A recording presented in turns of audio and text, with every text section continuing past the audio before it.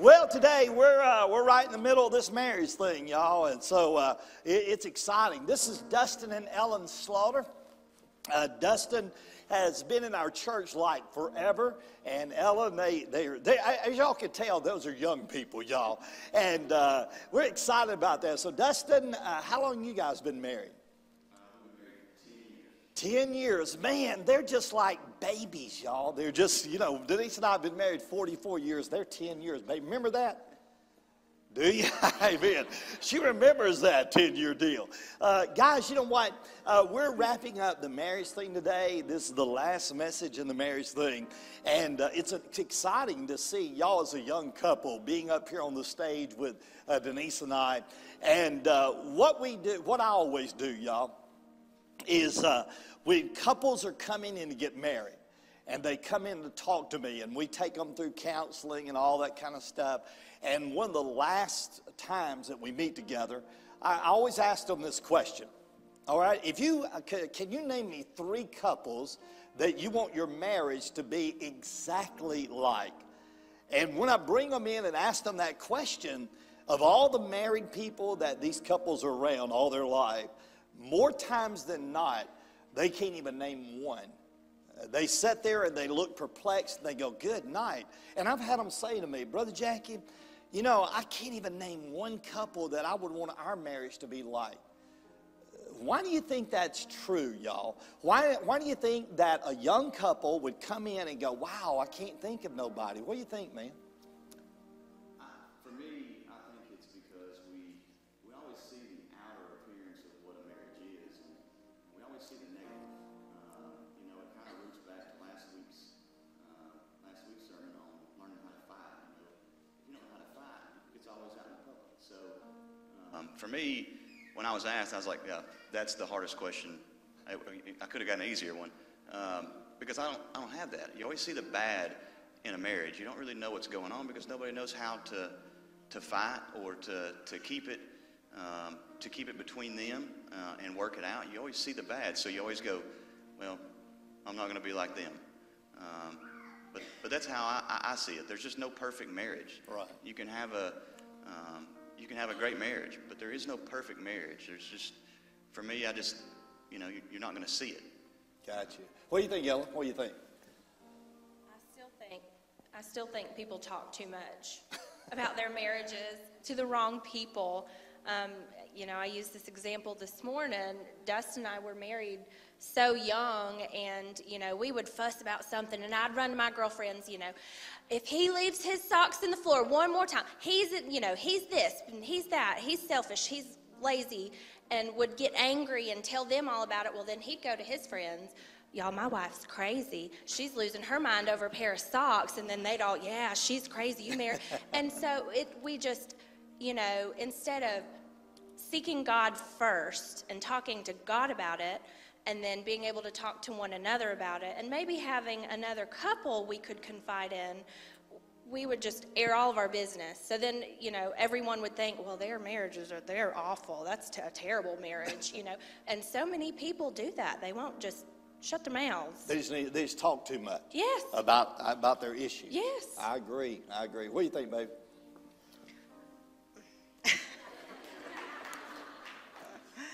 Well, we don't have perfect marriages because we don't have perfect people.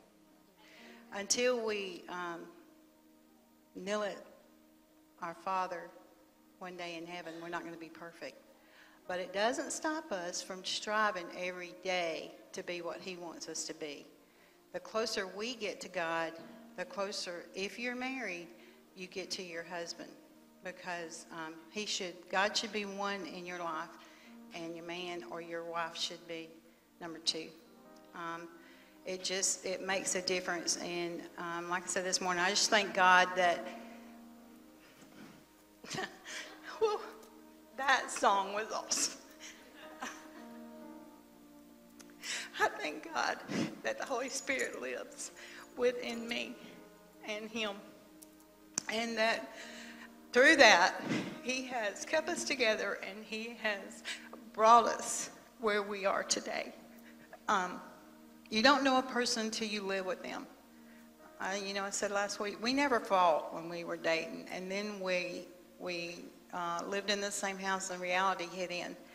Well, when you see one person and they look wonderful, and then you see another person that's married to them and they don't look so good, then you kind of think, oh my gosh. But guess what? We all look pretty yucky. Except in his eyes, if we are his. So strive to be what he wants you to be, and then you'll be what you should be with your mate. Good. You know, I'm not done, y'all. When I talk to young couples, and we got a lot of young couples in our church, and I love all the young couples here, like Dustin and Ellen.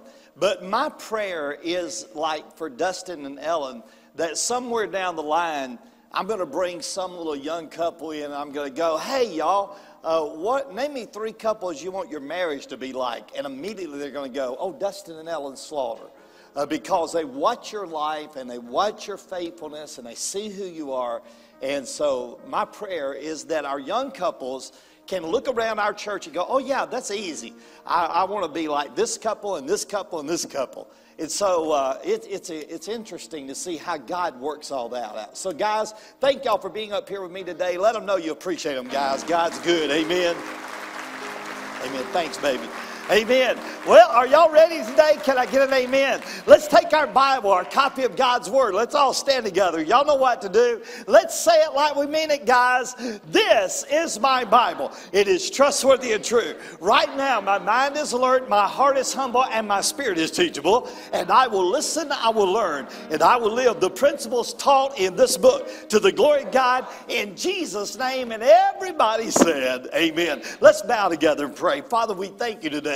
We thank you, God, that we can come before you today, God, and we recognize and realize, Lord, that you're an awesome God. And Lord, we thank you today that the Holy Spirit does live in the life of every believer. And God, today we thank you, Lord, that we have that firm assurance that we will never be alone. So God, today I pray that you will bless this message on marriage, and God, that you'll receive all the praise and all the glory for it in Jesus' name. And all of God's people said, amen. Praise the Lord. You may be seated. Look at your neighbor and say, I'm so ready to learn. Go ahead and tell them that. Well, it's good to be in the house of God today. And thank God for that. We are presently in a Bible teaching series. And by the way, y'all, today is the last message on making marvelous marriages.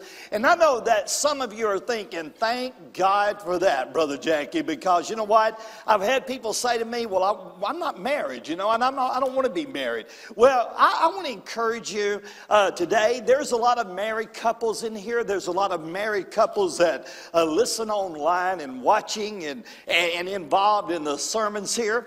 And I just want to encourage you, I want to thank all of you that are not married, that you've been able to kind of stay the course and be with us. But I also want to remind you that even if you're not married, there are principles that we're going to talk about that I believe you can apply to your life, whether you're married or single, it doesn't matter. Also, you're going to run across some young couple that maybe you can give a word of advice to or a word of encouragement to as you've been in these sermon series, and I pray that you will do that. For all of you single people, thank you for being here and being faithful to that. But we've been talking about making marvelous marriages. Now, today I'm going to invite you to get your outline out. I'm going to invite you to get a pen or a pencil because I'm going to be giving you some things that's not going to be on the outline. But today we'll wrap up the series called Making Marvelous Marriages. So today we'll finalize that. I wish that I could take more time to do more of this because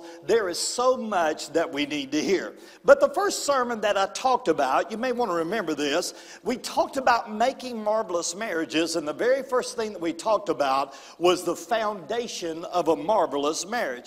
That is, you've got to have the right foundation if you're going to have a marvelous marriage. And then secondly, we talked about the finances in a marvelous marriage, understanding that certainly money plays a role in that. And there's a lot of couples that battle over the finances. So we talked about finances in a marvelous marriage. And then last Sunday we talked about fights in a marvelous marriage, how to have a fight, how to do it well. And all of you know that we don't want to end on how to have a fight, because part of the fun of having a fight is being able to make up. Can I get an amen? And so today I want to talk to you about the fire in a marvelous marriage. The fire in a marvelous marriage. Y'all say that like y'all are kind of in this thing, okay? Are you ready? The title, The Fire in a Marvelous Marriage. Some of you went like this. You're leaning in because you want me to say something that's going to help you in your marriage when it comes to the fire in a marvelous marriage. So today, take your copy of God's Word and be finding that wonderful book of Genesis. We're going to talk about that in just a moment. But before we do, let me remind you, or let me ask you some questions. The first question I want to ask you is this: why is it that a large majority of marriages fizzle before they finish?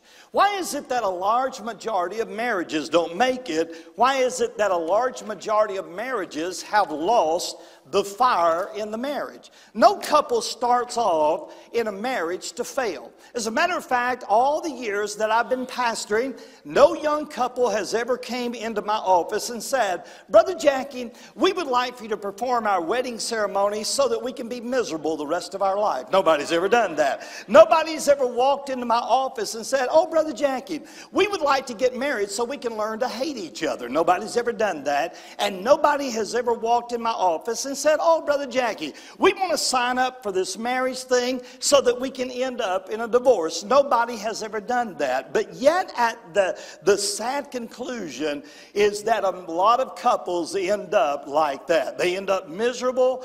They end up hating each other. They end up in divorce. And even yet, there are other couples who have decided that rather than be part of the divorce statistic, they will just stick it out. But even though they are sticking it out, they're miserable. There are a lot of divorced couples that say that, or a lot of couples that are not divorced, that say these words to me: "I'm stuck. That's where I am. I'm stuck in this marriage, and there's nothing that I can do about it." Here's the questions for you. What takes the fire out of a marriage? And I believe this: the fire that fizzles before the finish is faulty from the first. I believe a lot of marriages start off the wrong way. And I believe that a lot of marriages begin the journey on the wrong foot. And because of that, here's some questions to ponder. What is fire in a marriage? What is that all about? Now, most people would say, "Well, Brother Jackie, fire in a marriage is sexual." That's what it is. That's what the fire is all about. Now, a lot of people would begin to describe fire in a marriage as sexual or intimacy. What do you do when the fire fizzles? How do you maintain fire in a marriage? How do you do that? How do you keep things alive? How do you keep the fire blazing in a relationship? Now, here's a question I want you to write down, and I want you to jot it down seriously. And here's the question. Have you ever asked this question? What's it like being married to you? What's it like being married to you? You know, a lot of times we're always looking at the other person. We're always going, "Well, you know what? Being married to him is terrible." Or "Being married to her is awful." But what about, what's it like being married to you? It reminds me of the story of a little 4-year-old little girl named Susie. Susie had just been told the story of Snow White for the first time in her life. She could hardly wait to get home from nursery school to tell her mama the story of Snow White. With wide-eyed excitement, she retold the fairy tale to her mother that afternoon. After relating how Prince Charming had arrived on his beautiful white horse and kissed Snow White and brought her back to life, Susie asked with enthusiasm loudly, "And Mommy, do you know what happened then?" And their mama said, yes, I really do know what happened then. They lived happily ever after. To which little Susie replied, no, Mama. She replied with a frown, they got married. Isn't that awful, y'all? That a little girl would say, no, it wasn't a fairy tale that ended off like they were all in love. No, they got married because she had saw what marriage would do. When we think about this, take your copy of God's Word and open it up to the book of Genesis. I'm going to go over some things with you today that I hope and pray will make a difference and a positive difference in your life. The Bible begins to tell us in the book of Genesis in chapter 1 and verse number 27, so God created man in his own image. In the image of God, he created him, male and female created he them. And God blessed them and said unto them, be fruitful and multiply and replenish the earth and subdue it and have dominion over the fish of the sea and over the fowl of the air and over every living thing that moves on the earth. And God said, behold, I've given you every herb bearing seed which is upon the face of all the earth, and every tree in which is the fruit of a tree yielding seed. So to you shall it be for meat, and to every beast of the earth, and to every fowl of the air, and to everything that creeps on the earth, wherein there is life.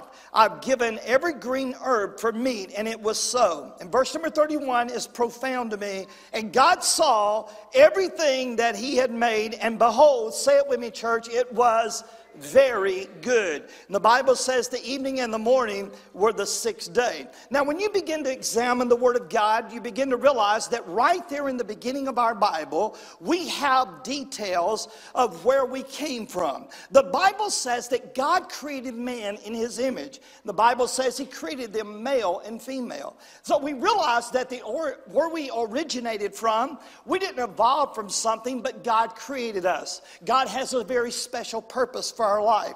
So we realize that we're not accidents. And then you'll notice in the Word of God that God says, I want you to be fruitful and multiply. Now, when we open the Word of God and we begin to read there together, we understand that God introduced procreation. That is the relationship between a husband and a wife.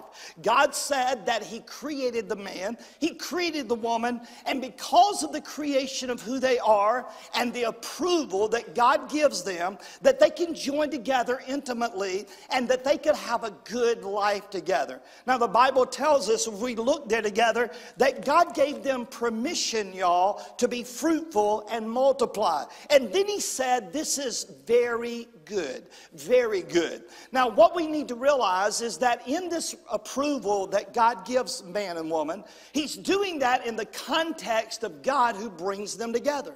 We understand that God brought the man and the woman together in what we call the covenant of marriage. For this cause shall a man leave his father and mother and cleave unto his wife, so that they are no more two, but now they have become one. So God has designed a very beautiful expression for us as individuals, that we can come together and we can build a life together. The Bible says it's very good. So we understand then that intimacy and sexual relationships under the covenant of the marriage is very good. Now, anytime we are engaged in that kind of activity outside of marriage, we begin to dilute it. We begin to pervert it. And the Bible says that God brought them two together, and they were to become one in that relationship. So then we understand, as we study the Bible in the next scripture, in the book of Hebrews, it says marriage is honorable and the bed is undefiled. So what does that mean? That means when a husband and wife comes together under the covenant of marriage, under the blessing of God, that God honors the intimacy between a man and a woman. And when they come together, the Bible says that marriage is honorable. That's an honorable thing in the eyes of God. And the Bible says that when a married couple come together to engage in that relationship of sexuality and intimacy, the Bible says that that the marriage bed is undefiled. That means it's not polluted. But notice what he says. But whoremongers and adulterers, God will what, church? Judge. What does that mean? It means that when you're involved with someone else sexually outside of the covenant of the marriage, that you're in a place that God is going to bring judgment on that situation. The Bible tells us that if we're engaged sexually outside the realm of the marriage, we're doing the wrong thing. Now, I want to tell you this, and I want you to listen to me. We're living in a world today, in our world, that says and applauds sex, free sex, whoever, whenever.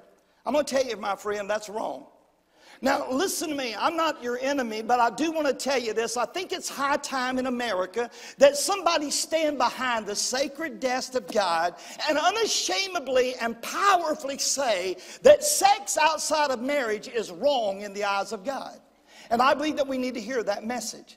Living together outside of marriage is wrong. Having sexual intimacy with somebody outside of marriage is wrong. If you're having sex with somebody out before you're married, it's a wrong thing to do. If you're married to somebody and you're having intimacy and sex with somebody other than your husband or your wife, the Bible says that God will judge that.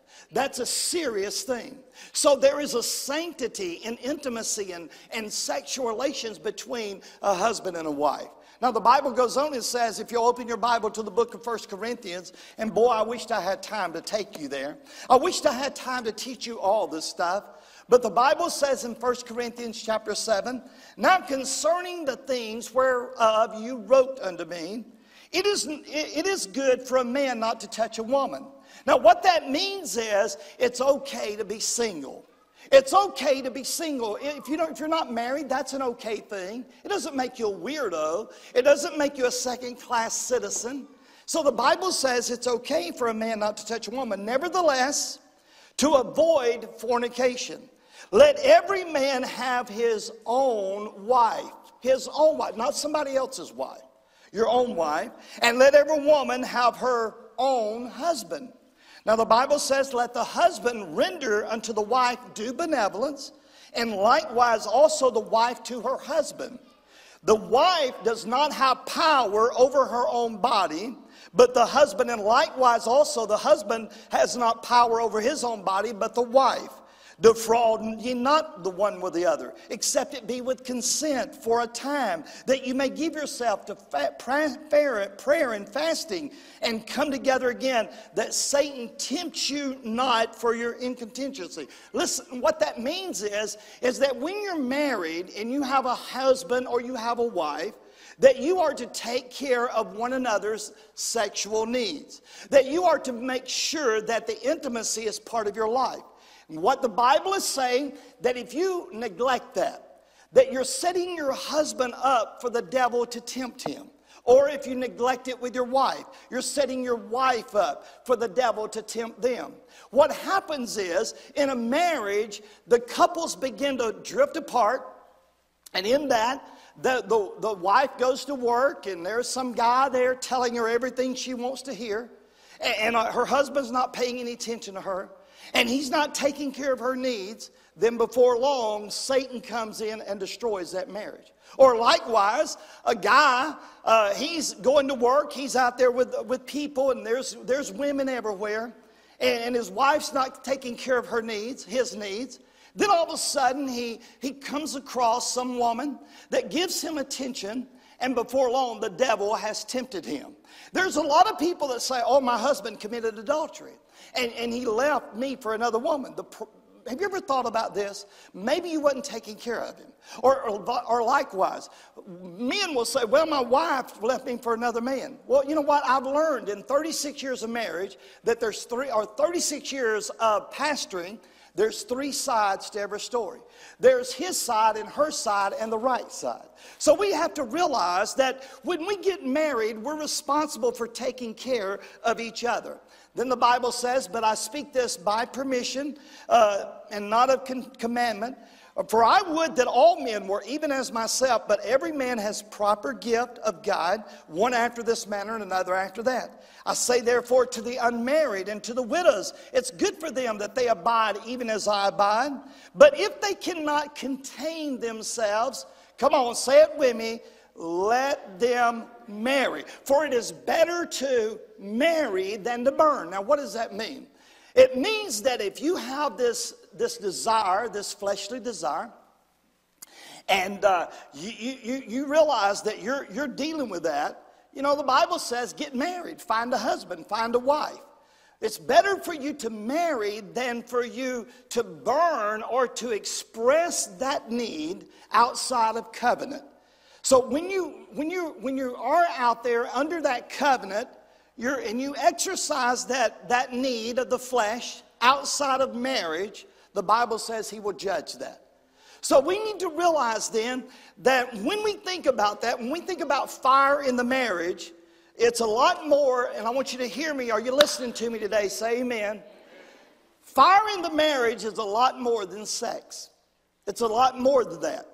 Now, if I were to ask the guys, if it was just a room full of guys, and I were to say, hey, guys, look at me.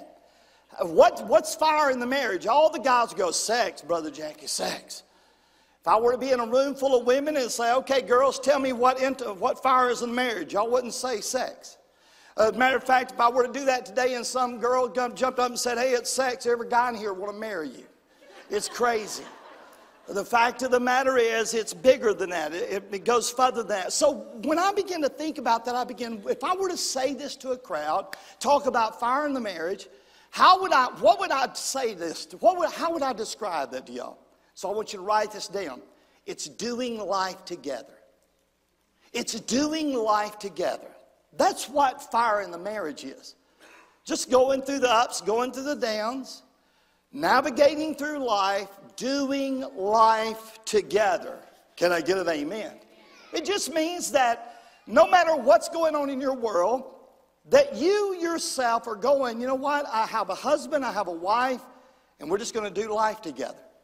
Doing life together, yes, it is intimacy. Yes, it is sexual. But guys, it's paying bills too. It's going through the tough times and the hard times. It's navigating through the mountaintops and the valleys. It's just doing life together. How do you maintain fire in a marriage? You do life together. So today I wanted to talk to you about that for a moment.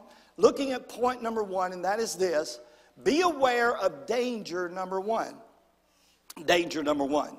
What is danger number 1? We just drifted apart. I can't tell you how many people tell me that. Brother Jackie, we got married and we just drifted apart.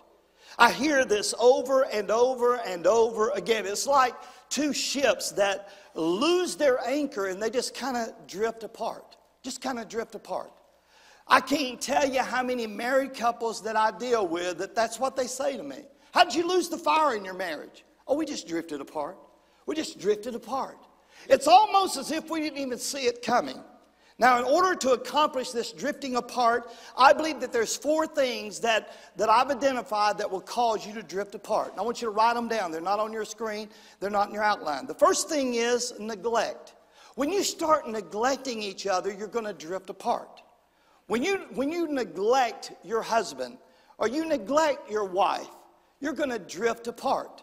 That just is a normal thing that happens.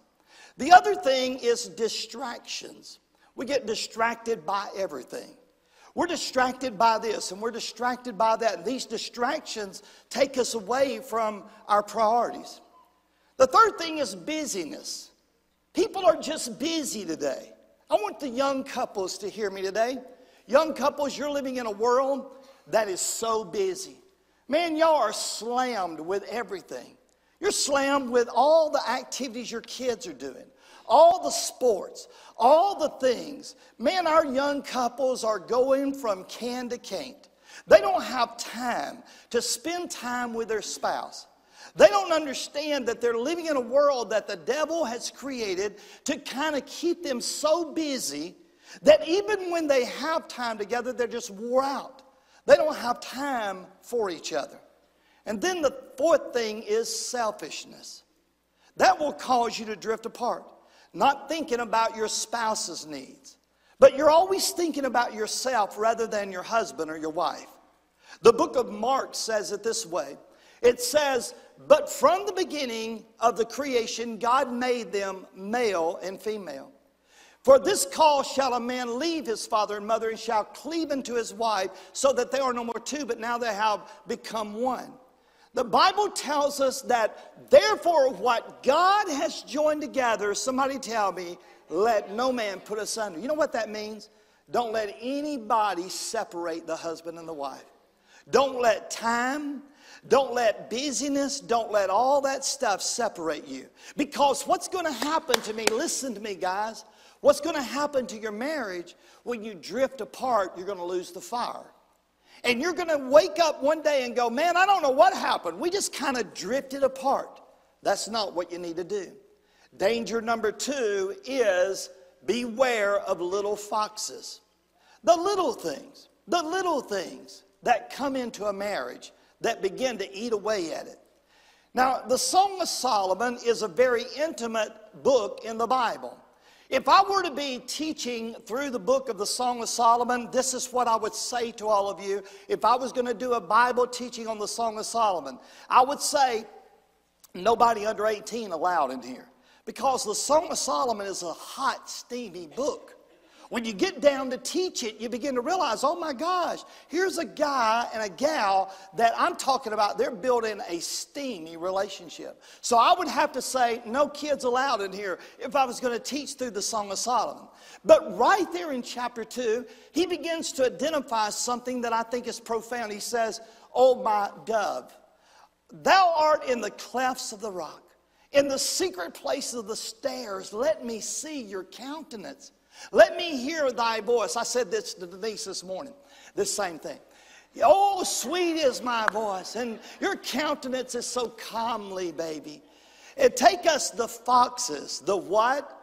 Little foxes, that spoil the vine, for our vines have tender grapes. Let me tell you something, guys. You know what destroys marriages? Little things. Little things. The little things that eat away at you. The things that you think, oh, that's not that important. Or you know what, she'll get over that, or he'll get over that. The little foxes, the little termites that eat away at the marriage. And I believe that when we think about those little foxes, it's not the big things that kill most marriages. You know what I've learned in life is that most of the time the big things bring us closer together. Like the loss of a job, or the sudden illness, or the death of a loved one. What I find in those big things, couples come together. But what I find happening in couples' lives, the little things seem to eat away at their relationship. The little termites, those little things, the little pests, the little termites that eat away without anybody hardly noticing it. What I've learned in life is that most marriages are not destroyed by a blowout. Most of it's a slow leak. Just little by little bit of this and a little bit of that. Little bit of missing this and a little bit of taking that for granted. And all of a sudden, these little things begin to add up to big things. And what happens is we start drifting apart in our relationships. So today I was telling Beth this week, I said, you know what? I've never done so many acronyms in all my life for a sermon. But I wanted to give you something that I think you could take away with you today. So the first thing is I want to ask you, how do you spell love? Some of y'all would say S-E-X, that's how you do it. That's how you spell love. But I'm going to tell you, my friend, some of y'all would say, Brother Jackie, that's the dumbest question I've ever heard in my life. You spell love, L-O-V-E. But I think that when we're talking realistically, you spell love, not L-O-V-E, but T-I-M-E, time. We have to give each other time. And I believe that when we think about that, the first word that I want to talk about in this acronym, how do you spell love, is time. Spending quality time together. We're living in a world today, everybody, to where we don't have much quantity of time. I mean, everybody's busy, everybody's running to and fro. I'm not saying that you have to give a lot of quantity of time, but what I am saying is when you're with your husband and wife, give them quality time. Now, I want you to write something down. Are you listening to me? Say amen. Write this down. When you're there, be there. When you're there, be there. When you're with your husband, be with your husband. When you're with your wife, be with your wife. Now, don't get mad at me. I'm just trying to help y'all. Anybody know what this is? Can I get an amen? This is a TV remote control. Can I tell you this, my friend? There's a lot of husband and wife that have time to be together, but this one-eyed monster comes into your life, and man, you just got this right here. When you're with your husband or with your wife, be with them. Listen, this thing does have an off button on it. You can turn it off. As a matter of fact, most of the junk ain't worth looking at anyway. So you know what? When you're with your husband and wife and you've got a time to be together, turn the TV off. Let me give you another example. Does anybody know what this is? Anybody got a clue what this is? This is one of those controllers for an Xbox. And I'm telling you, this is what couples do.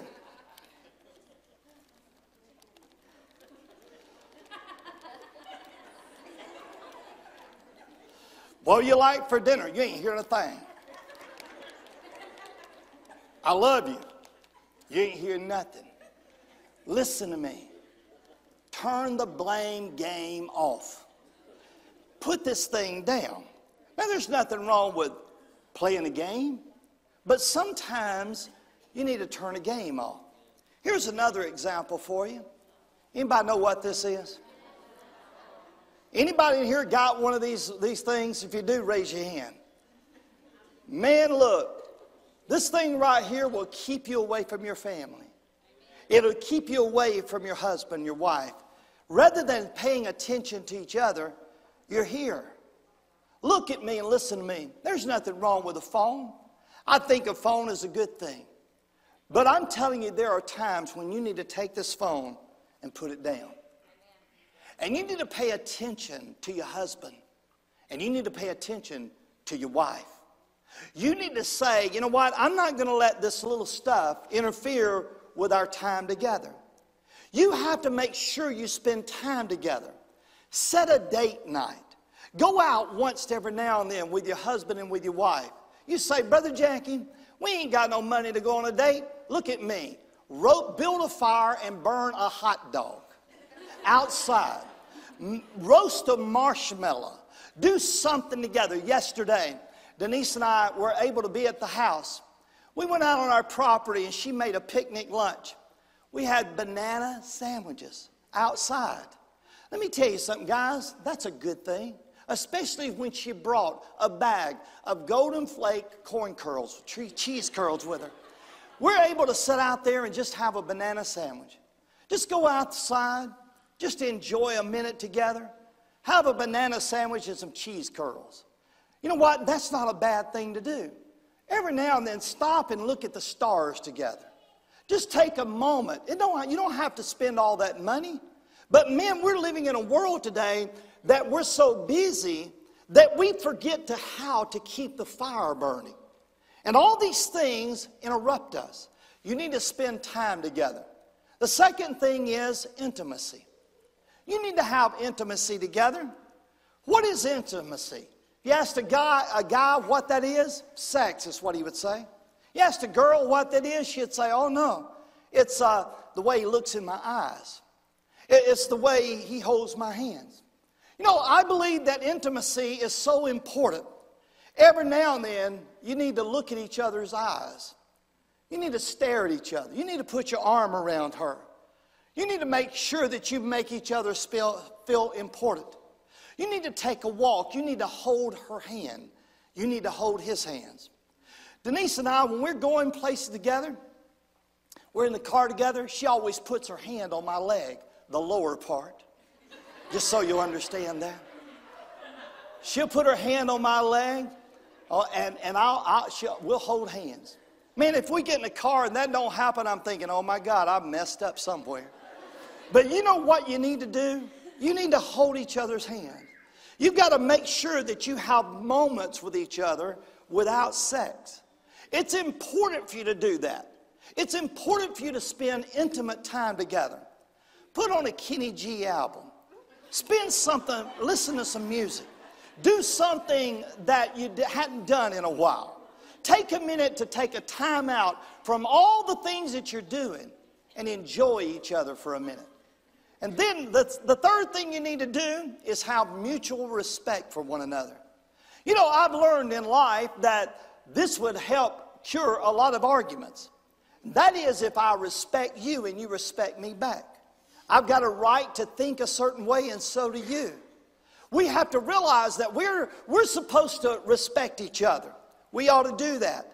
We ought to learn, talk to each other, and learn mutual respect toward one another. And then the last thing is effort. You got to put some effort into it, y'all. It takes work to keep the fire going. Learn each other's love language. Write that down. Learn each other's love language. You know, sometimes there are some people that their love language is gifts. I just want you to buy me a gift every now and then.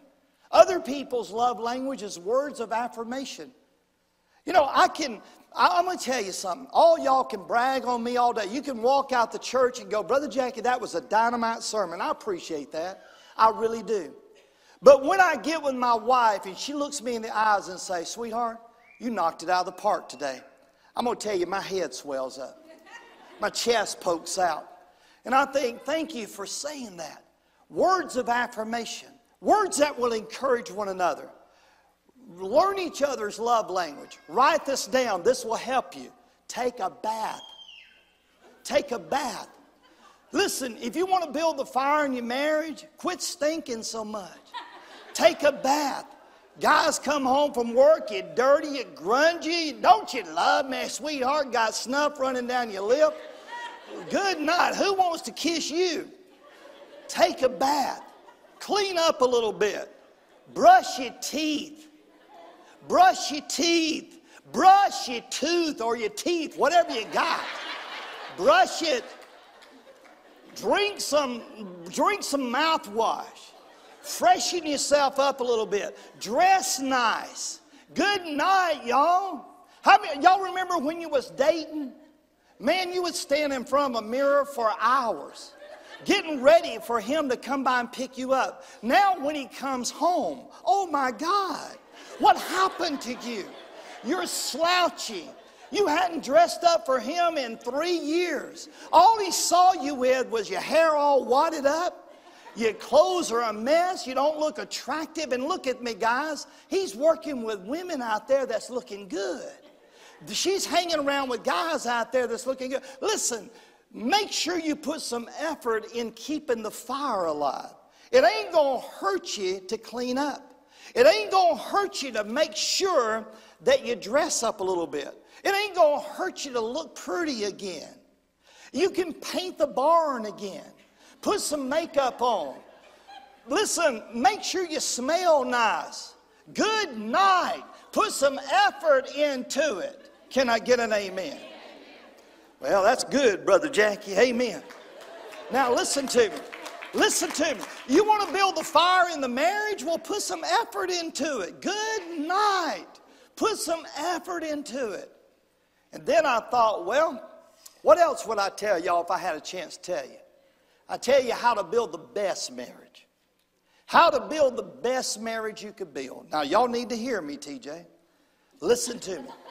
Sitting over there all by yourself, man. His wife's serving. I know where she is. But listen to me. How do you build the best marriage? I'm going to give you 4 things that you can do to build the best marriage and keep your fire alive. Are you ready? Bless them. Bless them. Don't bless them out. Bless them. Bless them. You know, when I thought about that, I thought, that's good, Brother Jackie. Now let's just stay there a minute, Bethany. Speak well to your spouse. Bless them with kind words. Bless them with good words. Express thankfulness to them. Let them know you appreciate them. Listen to me, y'all. Pray for your spouse every day. When was the last time that you laid your hand on your husband and you said, Father, bless my husband today. He's going to go out there and work today. There's no telling what he'll be facing today. He's going to go out there and he's probably going to be in a job that he really don't like. He's going to be around people that gets on his nerves. Father, today before my husband leaves this house, I want you to bless him today. Father, let your blessings be around him. When's the last time that you laid your hand on your wife and said, Father, bless my wife. Bless her, Lord, today. be with her today. Lord, let her know that you are there today with her. She's got a lot of things she's got to do today. And I believe that if you would learn to bless your spouse, you would be on the road to a good relationship with them.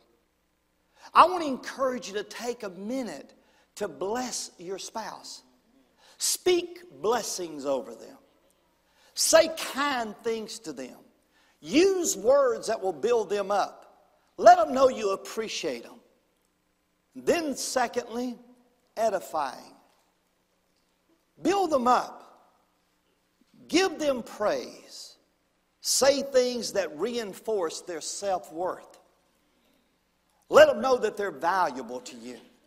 Edify them and build them up with words. Words have a lot of weight they carry. The Bible says that out of the abundance of the heart, the mouth will speak. The Bible tells us everything that God has ever done, He did it with words. He spoke and the world came into existence. When Jesus was here, He spoke and things happened. The blind received the sight and the dead were raised to life. There's power in your words. Use the words to edify one another. You'll be glad you did. And then the S is sharing. Share time together. Share activities together. Share interests together. Talk about your day with each other. Now, I've got to be honest with you. I'm working on it. When I go to Brompton, and by the way, we still believe it's Brompton, y'all.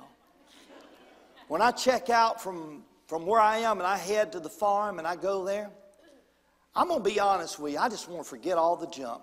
I don't want to rehearse all that junk and all that garbage, all that stuff. But my wife hadn't been with me all day. She wants to hear about my day. And be honest with you, I'm working on that. I'm getting better, I hope, of saying, well, this is what happened. This is what happened. But most of us have a tendency that we don't know how to share together. We need to bring our spouses into our life. We need to share the ups, the downs, the goods, the bads. We need to be able to talk together. Share our life together. Share our days together. Share our dreams together. To be able to communicate together in a way that we will feel like we're part of their life. And here's the last one. You're going to like me for this one. It's okay to touch them. Amen. I know y'all waiting on that one. Some of y'all going, whoa, that was what I was waiting on, Brother Jackie. You know, touch them. There's something special about the touch. The physical contact that is so important between a husband and a wife.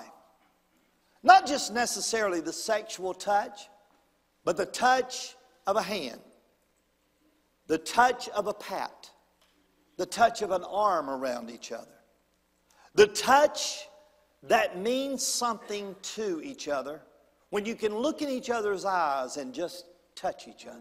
There's something special about that. Touching each other. God touches us. It creates an intimacy between us and God when God touches us. And I'm going to tell you, my friend, to keep the fire in your marriage, you've got to do those things. And I want to tell you, the devil is a master at coming between a husband and a wife. The devil is a master at getting you so busy that you forget to look at her eyes. The devil's so good that you forget to remember, my husband might need my prayers today. I might need to encourage him today. We get so busy with all this stuff that's in our life that all of a sudden the fire fizzles out. And it shouldn't. The fire shouldn't fizzle. People say, well, now, Brother Jackie, we had a lot of fire when we was young. Well, you know what? The way I understand it, the more wood you put in the fire, the hotter it gets. And the more you work on it, the better it gets. You got to realize that it takes work. It takes work. Now, let me give you a bottom line. Bottom line is so important. Don't be too proud to ask for help. There's a lot of people that struggle with marital issues. And they go, you know what? I ain't going to talk to nobody. No, I'm not letting anybody on my business. Most people wait too long before they ask for help. Denise and I have had to do that. We've been through the ups and the downs. We've had to sit down with somebody and go, man, we need to talk to somebody. We went to marriage conferences, not to speak on them, but for us to be in them. We've had to sit knee to knee and go, okay, we need to work through this one. We've had to say, we need somebody to help us. You see, one of the things I think that people battle with is pride. They go, I'm not going to ask nobody. Don't be too proud to ask for help. In the book of Jeremiah, the Bible says, call unto me, and I will answer you. And I will show you great and mighty things that you know not. I want you to look at me today. Look at me.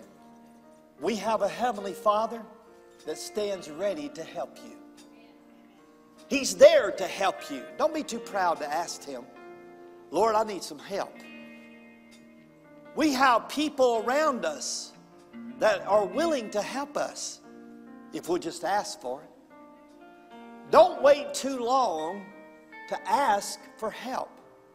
Pride goes before destruction, and a haughty spirit before a fall.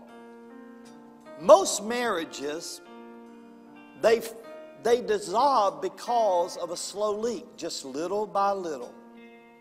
Taking each other for granted, taking those cheap shots at one another, drifting apart, doing all that. Then you look up and you go, man, we don't even know each other. Who's this woman in my house? Who's this man in my house? You don't have to be like that. Your marriage can be a marvelous marriage, but you got to be willing to open your heart and your ears and yourself up to go, wow, I need to change. I need to change. So today, with that in mind, would you bow with me over this auditorium? As we bow together, our heads bowed and our eyes closed. In just a moment, there's going to be people standing at this altar. You may have come in here today and say, Brother Jackie, I don't care one thing about marriage. But man, I tell you what, I'm not real sure where I'd spend eternity. Well, I want to tell you, the greatest decision that could be made here today is somebody give their heart to Christ. That you would come and say, Brother Jackie, I need Jesus in my heart. In a moment, I'm going to invite you to come as our ministers already stand and come now. They're going to be here, and they're here to help you with that decision. If you don't know Christ as your Savior, we want you to come.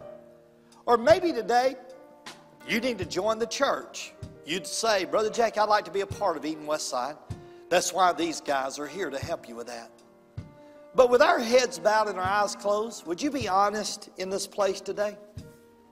Is there anybody in here that knows somebody that you would say, Brother Jackie, they need my prayers because their marriage is in trouble? Would you slip up your hand if you know anybody like that? That you would say, yep, those people are struggling. It may be a son, it may be a daughter, it may be a friend, it may be a co-worker. Do you know anybody like that? Raise your hand if you do. What a great time for you to come and pray for them here at this altar. Or maybe you're here today as a husband and a wife and you go, sweetheart, let's go down to that altar and pray. Let's go make a renewed commitment to each other that we're going to work hard on our marriage. And husband, you ought to grab your wife by the hand. Say, sweetheart, let's go pray together. So we wouldn't know whether it's about you or about your friends, but you could come to the altar today. Nobody's going to judge that. Nobody's even going to know why you're praying, but you could come today. So right now, with our heads bowed and our eyes closed, who'll be the first to come? God bless you, ma'am. Others that need to stand and come. You just come right now. Just stand up and come on down. Take a minute with God. Just pray. Maybe you've got a son or a daughter that needs prayer. Maybe you've got a friend, a couple that needs prayer. You just stand up and come on right now. God bless you. They'll let you out. Just say, if you're in the middle of an aisle, they'll just say, excuse me. They'll move. You come on right now. Many are coming. You come. Come on.